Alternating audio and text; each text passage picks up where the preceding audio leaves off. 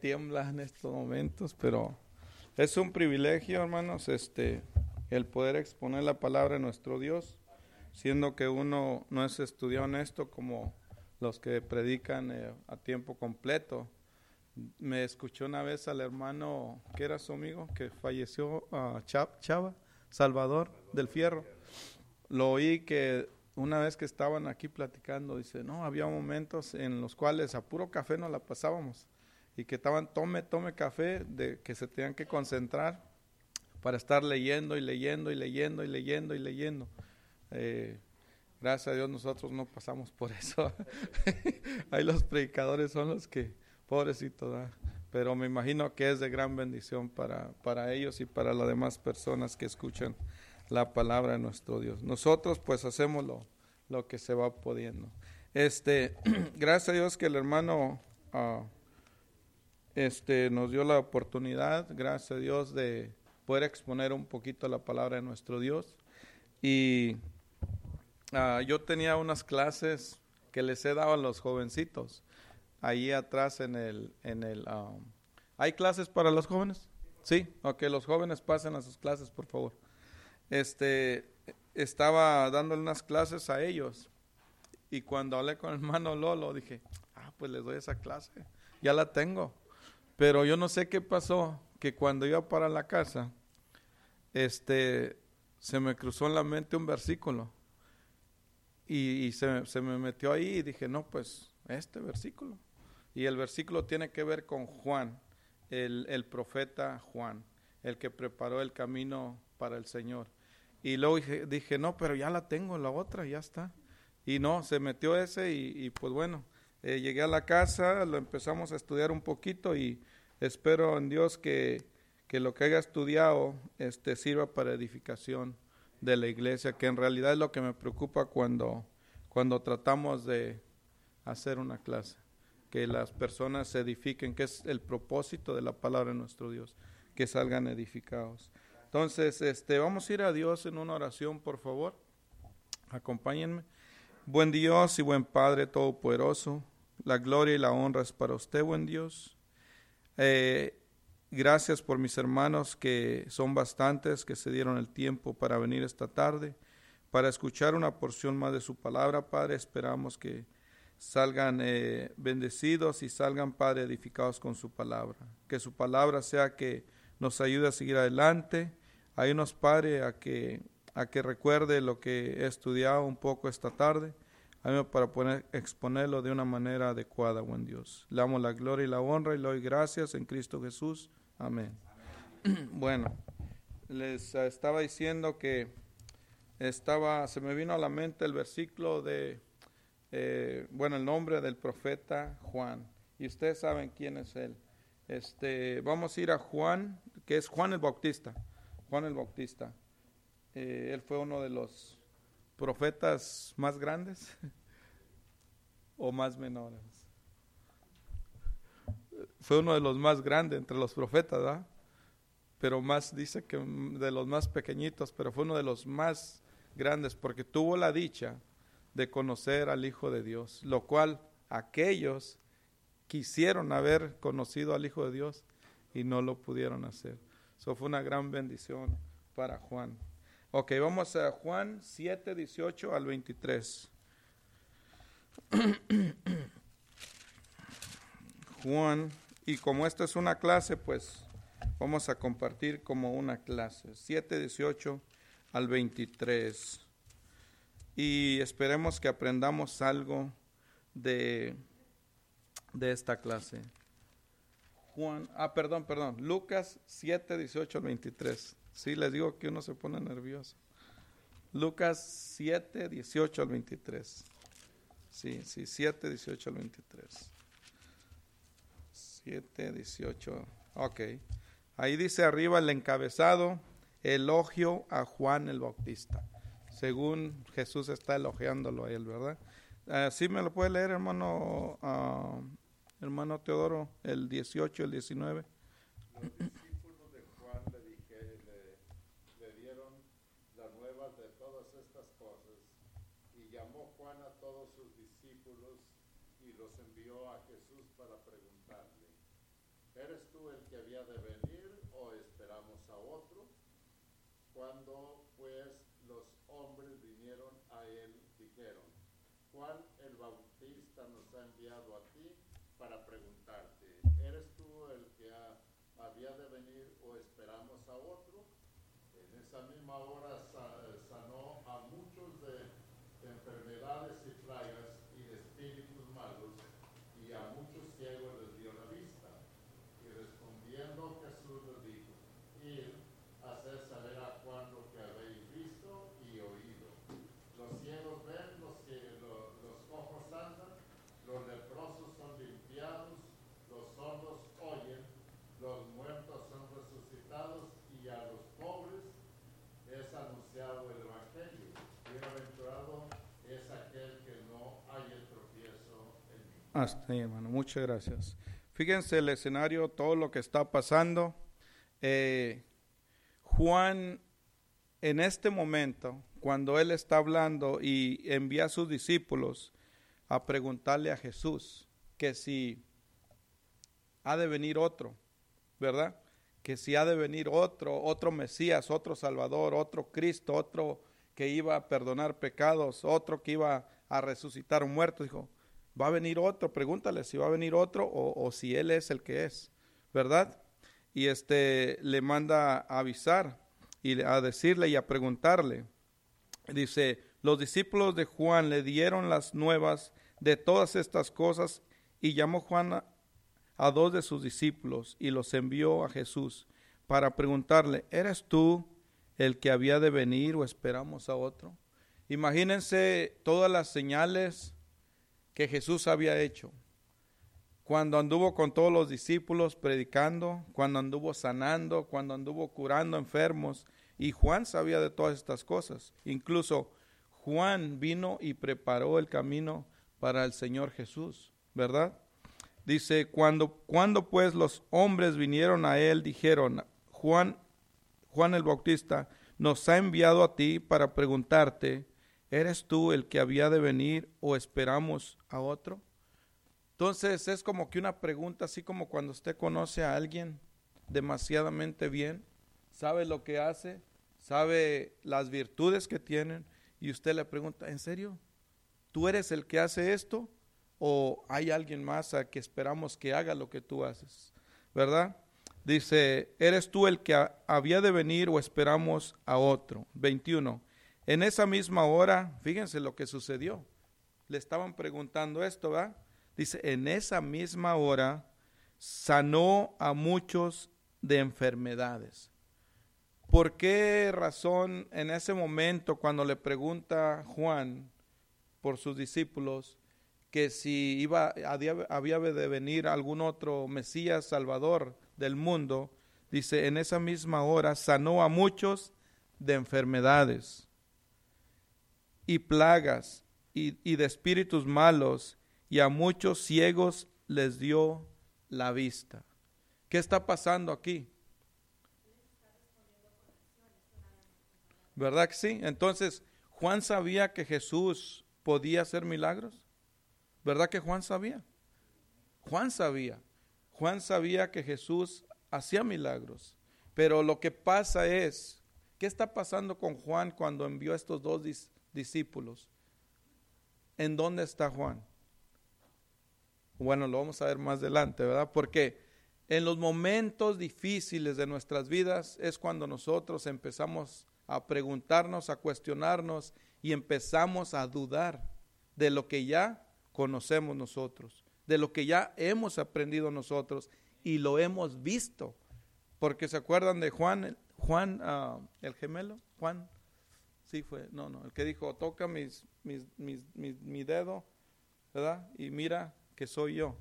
Fue Tomás el incrédulo, hasta ver, no creer, ¿verdad? ¿Y él lo había visto antes? Claro que sí, él había visto las maravillas que había hecho Jesús, pero él dijo, no, Señor, no, hasta que yo no mire, entonces creo en ti. Juan en la situación que él estaba pasando algo muy amargo en su vida, algo donde se le vienen las dudas y le manda a decir al Señor Jesús, ¿eres tú o esperamos a alguien más? ¿Verdad? En ese momento de desesperación. Sigue diciendo el 22, dice, y respondiendo Jesús, muchas gracias a la hija del hermano Valdés, porque dice que está, ¿verdad?, enseñándole con los hechos la respuesta, ¿va? Y respondiendo Jesús les dijo, el 22, id a hacer saber a Juan, ¿verdad? Díganle a Juan lo que habéis visto. ¿Y qué miraron ellos? Y oído, los ciegos ven, los cojos andan, los leprosos son limpiados.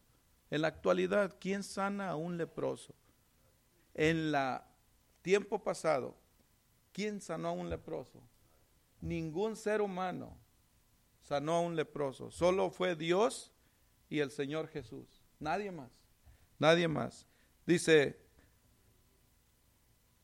los sordos oyen, los muertos son resucitados, y a los pobres es anunciado el evangelio.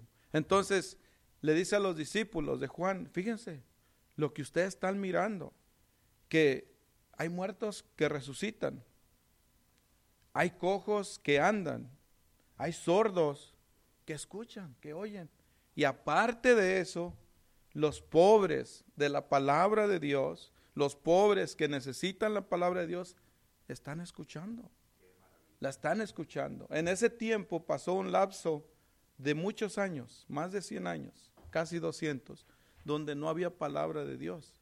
Entonces, ustedes se imaginan, ¿dónde está la palabra de nuestro Dios? Cuando escasea la palabra de Dios, la gente la busca y a veces no la encuentra. Y en ese tiempo escaseaba la palabra de Dios. Dice, ahora los pobres escuchan la palabra de Dios. Entonces era una gran bendición. Y le está enseñando con hechos a Juan lo que está sucediendo. El 23 dice, bienaventurado es aquel que no halle tropiezo en mí. ¿Qué quiere decir este versículo? En inglés dice así, dice, and anyone who is not offended because of me is blessed. Es bendecido aquel que no encuentra tropiezo por medio de él. Pero en español dice, y bienaventurado es aquel que no halle tropiezo en mí. ¿Qué entendemos en este versículo? En el versículo 23. ¿Verdad? ¿Qué estaba pasando con Juan? A Juan se le dijo que aquel que viera descender el Espíritu Santo, ¿verdad? Entonces aquel era el ungido de Dios. Aquel era el que iba a salvar al pueblo y que iba a traer ¿cómo se dice? Redención para el pueblo de Israel. Y él lo sabía, él fue el primero que empezó. Entonces llega un momento de su vida donde su vida de él está peligrando. Él está a punto, muy cerca de la muerte.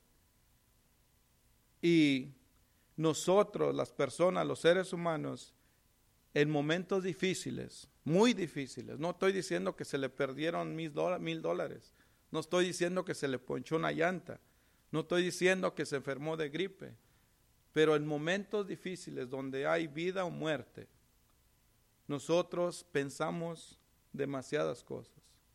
Tanto pensó Juan que le pregunta a Jesús, ¿tú eres nuestro Salvador? ¿Tú eres el Hijo de Dios? ¿O simplemente hay otro? Pero como dijo la hija del hermano Valdés, Jesús le responde con hechos y le dice a los seguidores de Juan, vayan y díganle que los ciegos ven, los sordos oyen. Dígame.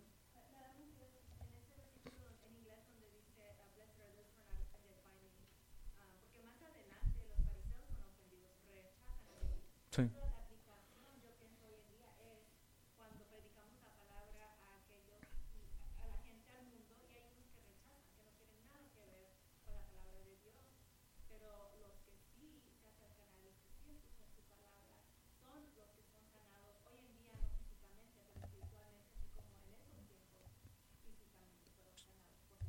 Sí, claro, porque a los suyos vino, ¿va? y los suyos no lo recibieron, a los que le recibieron les fue hecho ser hijos de Dios. Entonces, algunos lo van a rechazar y algunos lo van a recibir, y esos son los bendecidos, ¿va? Y los que lo rechazan simplemente lo rechazan. Pero en este caso, todo aquel varón que predique la palabra de Dios, ¿verdad? En algún momento de su vida, de nuestra vida, vamos a encontrar dudas en nuestro camino. Y va a llegar al punto, el momento que quizás esté predicando, que quizás esté bien activo, que quizás sea un anciano, que quizás sea un diácono, pero va a llegar un momento de su vida en el cual diga, ¿por qué me pasa esto a mí? ¿Por qué estoy en esta situación? ¿Qué Dios no está conmigo? ¿Sí entienden? Esta manera, porque el problema que puede estar pasando puede ser muy difícil en ese momento.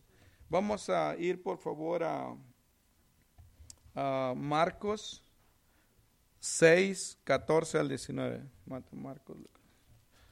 Marcos 6, 14 al 19. Y aquí vamos a entender por qué Juan estaba actuando de esta manera. Le voy a pedir a un hermano que lo tenga listo, que si me lo puede leer, que si lo puede leer, por favor. Marcos 6, 14 al 19. Bueno.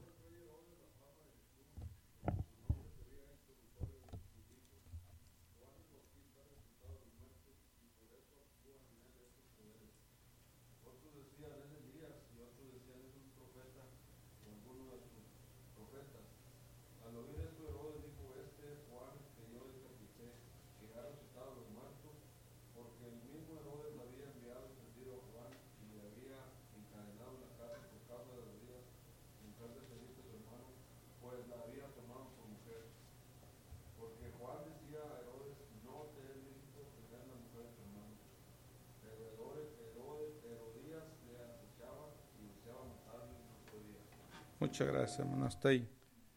Ok, miren, aquí vamos a entender un poquito más por qué Juan estaba reaccionando de esa manera y le hace las preguntas a Jesús. Oyó el rey Herodes la fama de Jesús, porque su nombre se había hecho notorio, y dijo: Juan el Bautista ha resucitado de los muertos, ¿verdad? En este tiempo a Juan ya lo habían encarcelado, ya lo habían matado, ya lo habían decapitado. Decapitado es que le cortan la cabeza.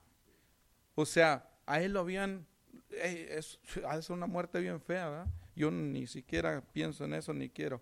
Dice: oyó el rey Herodes la fama de Jesús. La fama de Jesús era: Jesús resucita muertos, Jesús levanta a los paralíticos, Jesús sana a los enfermos, cura la lepra. Entonces su fama creció tan grande que dicen, porque su nombre se había hecho notorio, y dijo: Juan el Bautista ha resucitado de los muertos. Te aseguro es ese Juan. El otro, el que me andaba diciendo que no era bien que yo tuviera a la esposa de mi hermano, ¿verdad? Su hermano Felipe, hermano. Sí. Dice: y dijo: Juan el Bautista ha resucitado de los muertos, y por eso actúa en él estos poderes. Dice: otros decían Elías, y otros decían es un profeta o alguno de los profetas. Entonces la fama crecía tan grande de Jesús que ellos se preguntaban si era Juan el que había venido antes de Jesús, si era Elías el que había hecho tantos milagros, y otros decían es quizás algún profeta. Dice: al oír esto, Herodes dijo: este Juan, el que yo decapité, que ha resucitado de los muertos, este es Juan, el que yo he decapité, que ha resucitado de los muertos. ¿Sí entienden hasta ahí? Lo que está diciendo es Juan, Jesús posiblemente es Juan, el que yo le corté la cabeza. Quizás es él. Entonces cuando Juan está hablando y le manda mensajeros a Jesús, Juan está en la cárcel. es antes de que él muriera, antes de que haya sido decapitado. Y por eso le manda estos mensajes, para preguntarle si Jesús era el Hijo de Dios o si esperaban algún otro. El 17 dice, porque él mismo, Herodes, había enviado y prendido a Juan y le había encadenado en la cárcel por causa de ¿quién? De Herodías, mujer de Felipe. Su hermano pues la había tomado por mujer, o sea, se la había quitado a su hermano. Porque Juan decía a Herodes, Juan vino y le dijo directamente, un hijo de Dios viene y le dice las palabras a las personas directamente cuando están mal, así, sin tapujos. Dice, no te es lícito tener la mujer de tu hermano, así, sencillo. Dice, pero Herodías, entonces ahí está donde te puedes meter con un hombre a pelear, pero es difícil meterse con una mujer a pelear. Fíjense, dice, pero Herodías le acechaba y deseaba matarle y no podía. ¿Por qué Herodías quería matar a Juan? ¿Cuál era el problema de ella? ¿Por qué tanta rabia? ¿Por qué tanto coraje?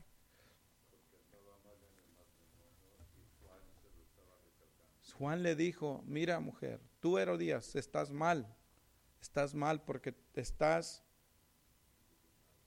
con tu cuñado haciendo lo que no es lícito hacer. Y Herodes, pues Herodes era el rey, los reyes tenían muchas mujeres, para él quizás era algo muy normal, pero que le digan a la mujer que está haciendo algo mal, olvídense, ahí tiene enemigo para rato. Entonces dice, pero Herodías le acechaba y deseaba matarle y no podía. Dice, porque Herodes temía a Juan sabiendo que era varón justo y santo y le guardaba a salvo, y oyéndole se quedaba muy perplejo, pero le escuchaba de buena gana.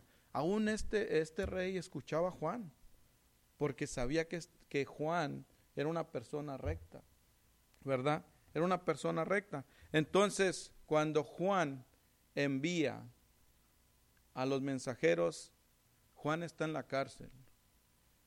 Juan sabe, ¿qué pasaría si usted sabe que pasó al lado mexicano con su familia? A usted lo agarran con su familia. Y usted sabe y le dicen, ¿sabes qué? Tú tienes 10 días y en 10 días te vamos a decapitar. ¿Por qué? Nada más, porque nosotros queremos. Y aparte de esto vamos a hacer esto y esto y esto a tu familia. ¿Qué estaría pensando, pasando por su mente en ese momento? ¿No estaría preocupado? Porque está al borde de la muerte, porque sabe que quizás no tiene posibilidad de sobrevivir. Entonces se le vienen las dudas, se le vienen los pensamientos, o dígame usted, o nosotros, en los momentos difíciles de nuestras vidas, que ya las hemos tenido y que quizás las vamos a tener, ojalá que no. Cuando tenemos esos problemas bien difíciles, ¿verdad que se nos vienen muchas cosas a la mente? Y eso quizás no son cosas al borde de la muerte. Ahora, ¿qué sería si en verdad estuviéramos a punto de perder la vida? Yo creo que no dormiríamos. Yo creo que no comeríamos. Yo creo que nos enfermaríamos nosotros. Entonces, cuando Él manda a estos mensajeros, le dice, mira, ¿eres tú o hay alguien más? Y Él sabía que era Jesús, pero Él está dudando. Vamos a ir por favor a Lucas 3:2 al 9. Lucas 3:2 al 9. Lucas 3:2 al 9. Esta clase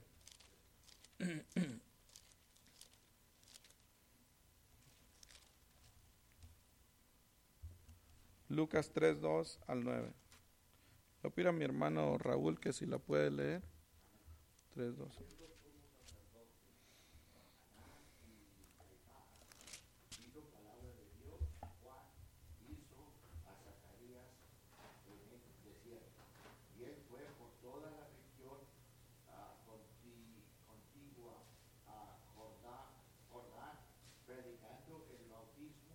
del arrepentimiento para perdón de pecados, como está escrito en el libro de la palabra del profeta Isaías, que dice: voz del que calma en el desierto, preparad el camino del Señor, enderezad sus sendas, todo valle será rellenará. todo valle se rellenará y se bajará todo monte y tallado, los caminos torcidos serán enderezados y los caminos ásperos allanados, y verá toda carne la salvación de Dios.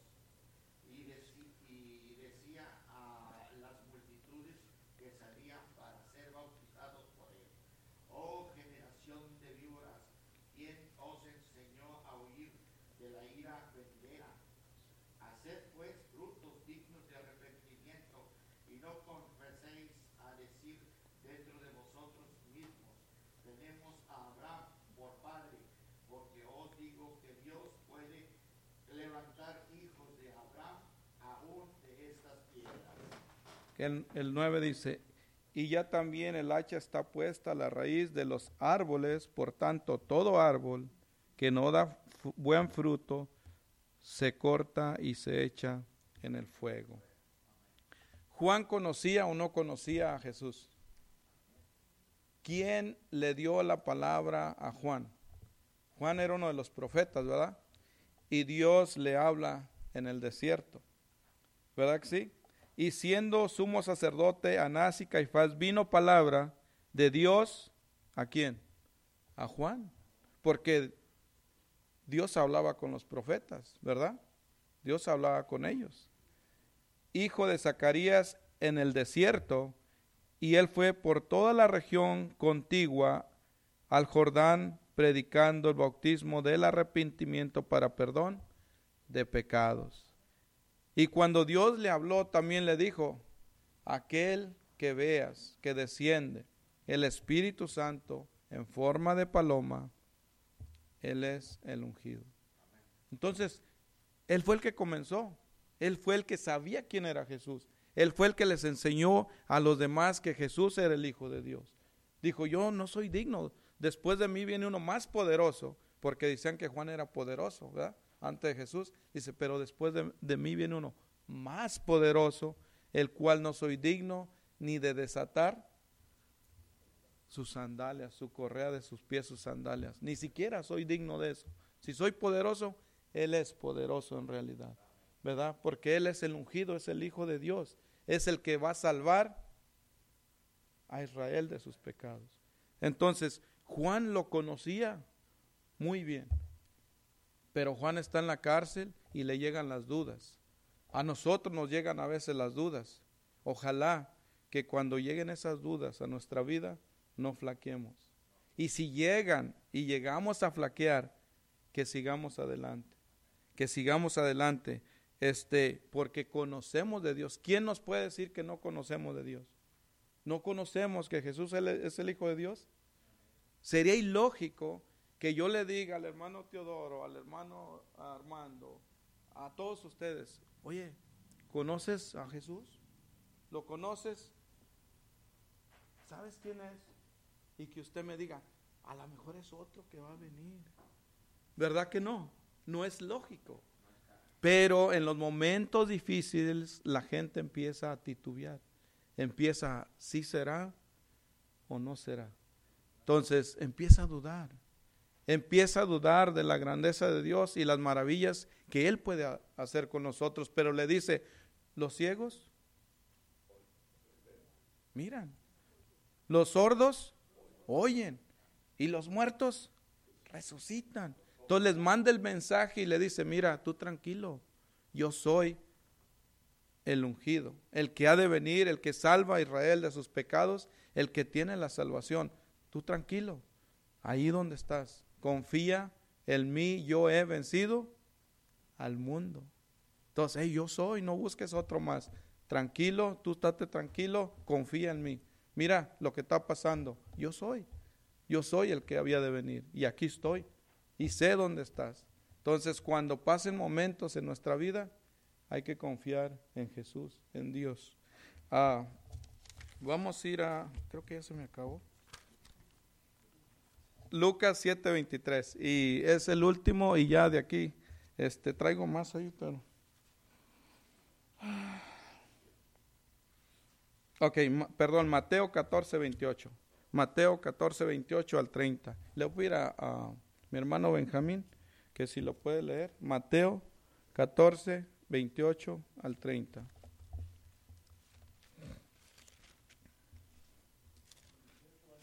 Sí, por favor, hermano.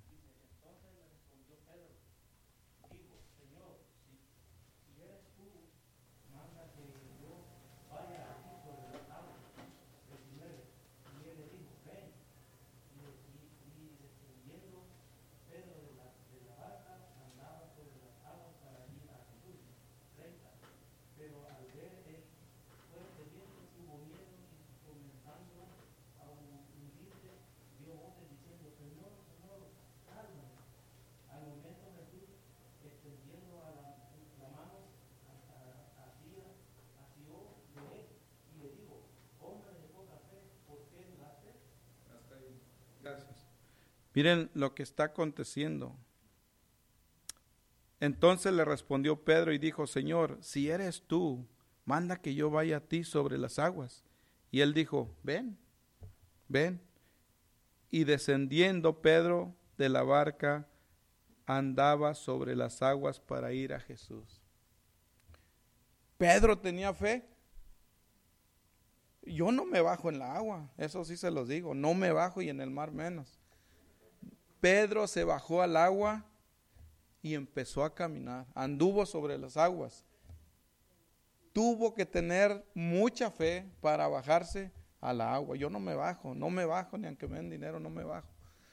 Pero él lo hizo y tuvo esa fe de bajarse y decir: oh Señor, yo estoy contigo, de que voy, porque él era aferrado. Dijo: yo voy, yo sé lo que ha hecho mi Señor. Pero, ahí es donde. Y descendiendo Pedro de la barca, andaba sobre las aguas para ir a Jesús. Pero al ver el fuerte viento, ¿verdad? Tuvo miedo. ¿Han visto un tornado cerca que viene más de 90 millas por hora? Con granizo, que le pega uno aquí y por acá. Y pega por todos lados. Y el aire... Bueno, esta tormenta yo pienso que estaba peor. Y en el agua es para tener miedo, la verdad. Dice: y tuvo miedo y comenzando a hundirse, dio voces diciendo: Señor, sálvame. ¿Por qué él comenzó a hundirse? Jesús le dijo: ven, ¿verdad? Nosotros en el cristianismo tenemos un momento de ser cristianos y que marchamos rumbo a Jesús, ¿verdad? Pero en vez de ir caminando con Jesús, a veces ponemos atención a un lado. Aquí nos han dado el ejemplo que alguien tenía problemas y le dijeron: hey, mira este vasito lleno de agua, vaya todo alrededor y asegúrese que no se le caiga ni una gotita. No, ¿y qué pasó? No se cayó nada. Y miró lo que están haciendo los demás. ¿Cómo? Si no tuve chance ni... Pues iba cuidando el vaso, que no se cayera. Pedro no escuchó lo que Jesús le dijo: ven a mí. Pero cuando escuchó los problemas que vienen a nuestra vida, el fuerte viento, que puede ser muerte, puede ser que alguien se enfermó, puede ser que alguien se quebró un pie, puede ser que a alguien le robaron todo lo que tenía, puede ser que perdió todo su trabajo de donde obtenía su dinero para subsistir, y ponemos la mirada y volteamos al fuerte viento y dejamos de mirar a Jesús y empezamos a hundirnos y perdemos la fe y empezamos a titubear. Porque él caminó, nosotros hemos caminado por buen tiempo y caminó y nada le pasaba, porque estaba mirando a Jesús. Pero cuando vinieron los problemas, ¿qué pasó? Se empezó a preguntar: a lo mejor me hundo. Señor, dame la mano, ayúdame. Pero el Señor siempre es bueno, ¿va? Y nos da la mano para sacarnos adelante. Pero al ver el fuerte viento tuvo miedo y comenzando a hundirse dio voces diciendo, Señor, sálvame. Y el Señor lo salvó. Le dio la mano y lo salvó, ¿verdad? Porque Él es misericordioso. Y siempre cuando caemos, quiere que nos levantemos. Quiere que cuando nosotros titubeamos y dudamos, quiere que nosotros nos levantemos. No quiere que nos quedemos ahí. Ahora, la pregunta es, ¿van a pasar cosas de estas en nuestra vida? ¿Verdad que sí? Yo sé, yo he pasado por algunas de esas. Dios a Él es la gloria y la honra, pero han pasado cosas en nuestra vida que nos hacen pensar a veces, ¿sigo en el cristianismo? ¿Sigo adorando a Dios o me paro? ¿Me hundo o me salgo? ¿Qué escogemos? Me imagino que vamos a escoger la mejor parte, que es adorar a Dios. Hermana Urbina.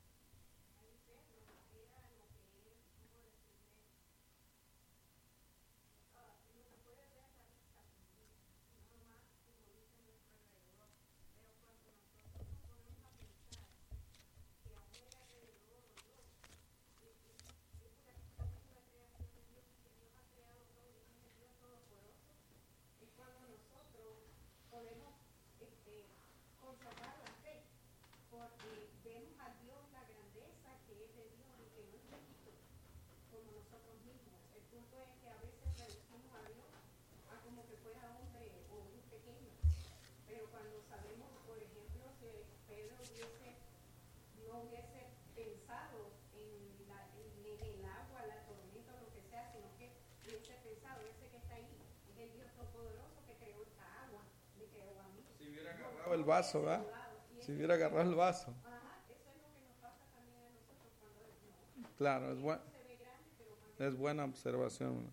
Vamos a ir, gracias hermana, vamos a ir a Juan ahí mismo, 14, del 5 al 9.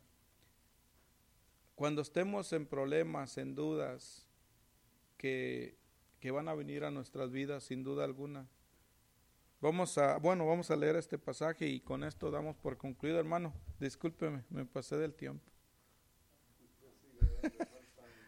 Faltan 3. Bueno. Juan 14, 5 al 9, ahí cerquita. Dice así.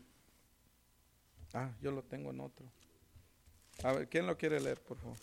Sí, Juan 14, 5 al 9. Le dijo Tomás, Señor, no sabemos a dónde vas. ¿Cómo pues podemos saber el camino? Jesús le dijo, yo soy el camino, la verdad y la vida. Nadie viene al Padre sino por mí. Si me conocieseis, también a mi Padre conoceríais. Y desde ahora le conocéis y le habéis visto. Felipe le dijo, Señor, muéstranos el Padre y nos basta. Jesús le dijo, tanto tiempo hace que estoy con vosotros y no me has conocido, Felipe. El que me ha visto a mí, ha visto al Padre. ¿Cómo pues dices tú, muéstranos al Padre? Gracias. Miren, estos versículos son tan simples que los traté de buscar porque en estos versículos hay mucha enseñanza para nosotros, para mí, para todos ustedes. Y sabéis a dónde voy y sabéis el camino. ¿Quién es nuestro camino? A Dios. No hay nadie más. Es Jesús, es Cristo, es el Mesías, nuestro Salvador, nuestro Redentor, quien murió por nosotros. Si me conocéis, también a mi Padre conoceréis. Le dijo Tomás, Señor, ¿no sabemos a dónde vas? ¿Cómo pues podemos saber el camino? ¿Cuántas veces le dijo Jesús a sus discípulos que Él iba a ser entregado en manos de hombres pecadores? Y que después de 3 días iba a resucitar. Y que después iba a ascender al Padre y que no los iba a dejar huérfanos. Que les iba a mandar otro consolador porque Jesús los consolaba. Ahora les iba a mandar el Espíritu Santo para que les recordara todo lo que Jesús les había enseñado y dicho. Dice, no sabemos el camino, Señor, pero nomás muéstranos a tu papá y con eso nos basta, hombre. Te creemos, hombre, si nos dices, va. Dice, yo soy el camino, la verdad y la vida. Que nunca perdamos el camino en nuestros problemas cotidianos, en nuestros problemas que a veces sentimos que nos morimos, en los problemas cuando no sabemos ni qué hacer. ¿Qué hago ahora? Si digo esto, ¿qué va a pasar? Si hago lo otro, ¿qué va a decir la familia? Y si hago lo demás, pierdo mi trabajo. O, ¿qué tal si ya no me dan lo que me están dando? Pon la mirada en Jesús. Él es el camino. Él es la única verdad y Él es la vida. ¿Quién le trajo la solución a Pedro? ¿No fue Jesús? ¿Quién le trajo la solución a Juan? Ustedes me van a decir, pues de todos modos lo mataron. Si Juan hubiera dudado, como Demas, que dice, Demas me ha desamparado y se ha ido al mundo, ¿verdad? Amando más las cosas del mundo. Se perdieron. Si Juan hubiera dudado y hubiera no creído en Jesús, ¿qué hubiera pasado? Se hubiera perdido también. Pero Jesús le muestra con hechos y le dice, yo soy tu camino, soy tu salvación, soy el Mesías, soy tu Salvador. Tú tranquilo, tú tranquilo. Entonces nosotros cuando pasemos problemas entendamos que Jesús es nuestro camino, nuestra verdad y nuestra vida. Aunque andemos como andemos. Él, yo no sé cómo le va a hacer, yo no lo sé. Pero lo que sí sé es que Él está ahí para darme la mano y que tengo que confiar en Él. Me conviene confiar en Él para no hundirme. Que Dios me les bendiga. Me pasé como 2 minutos.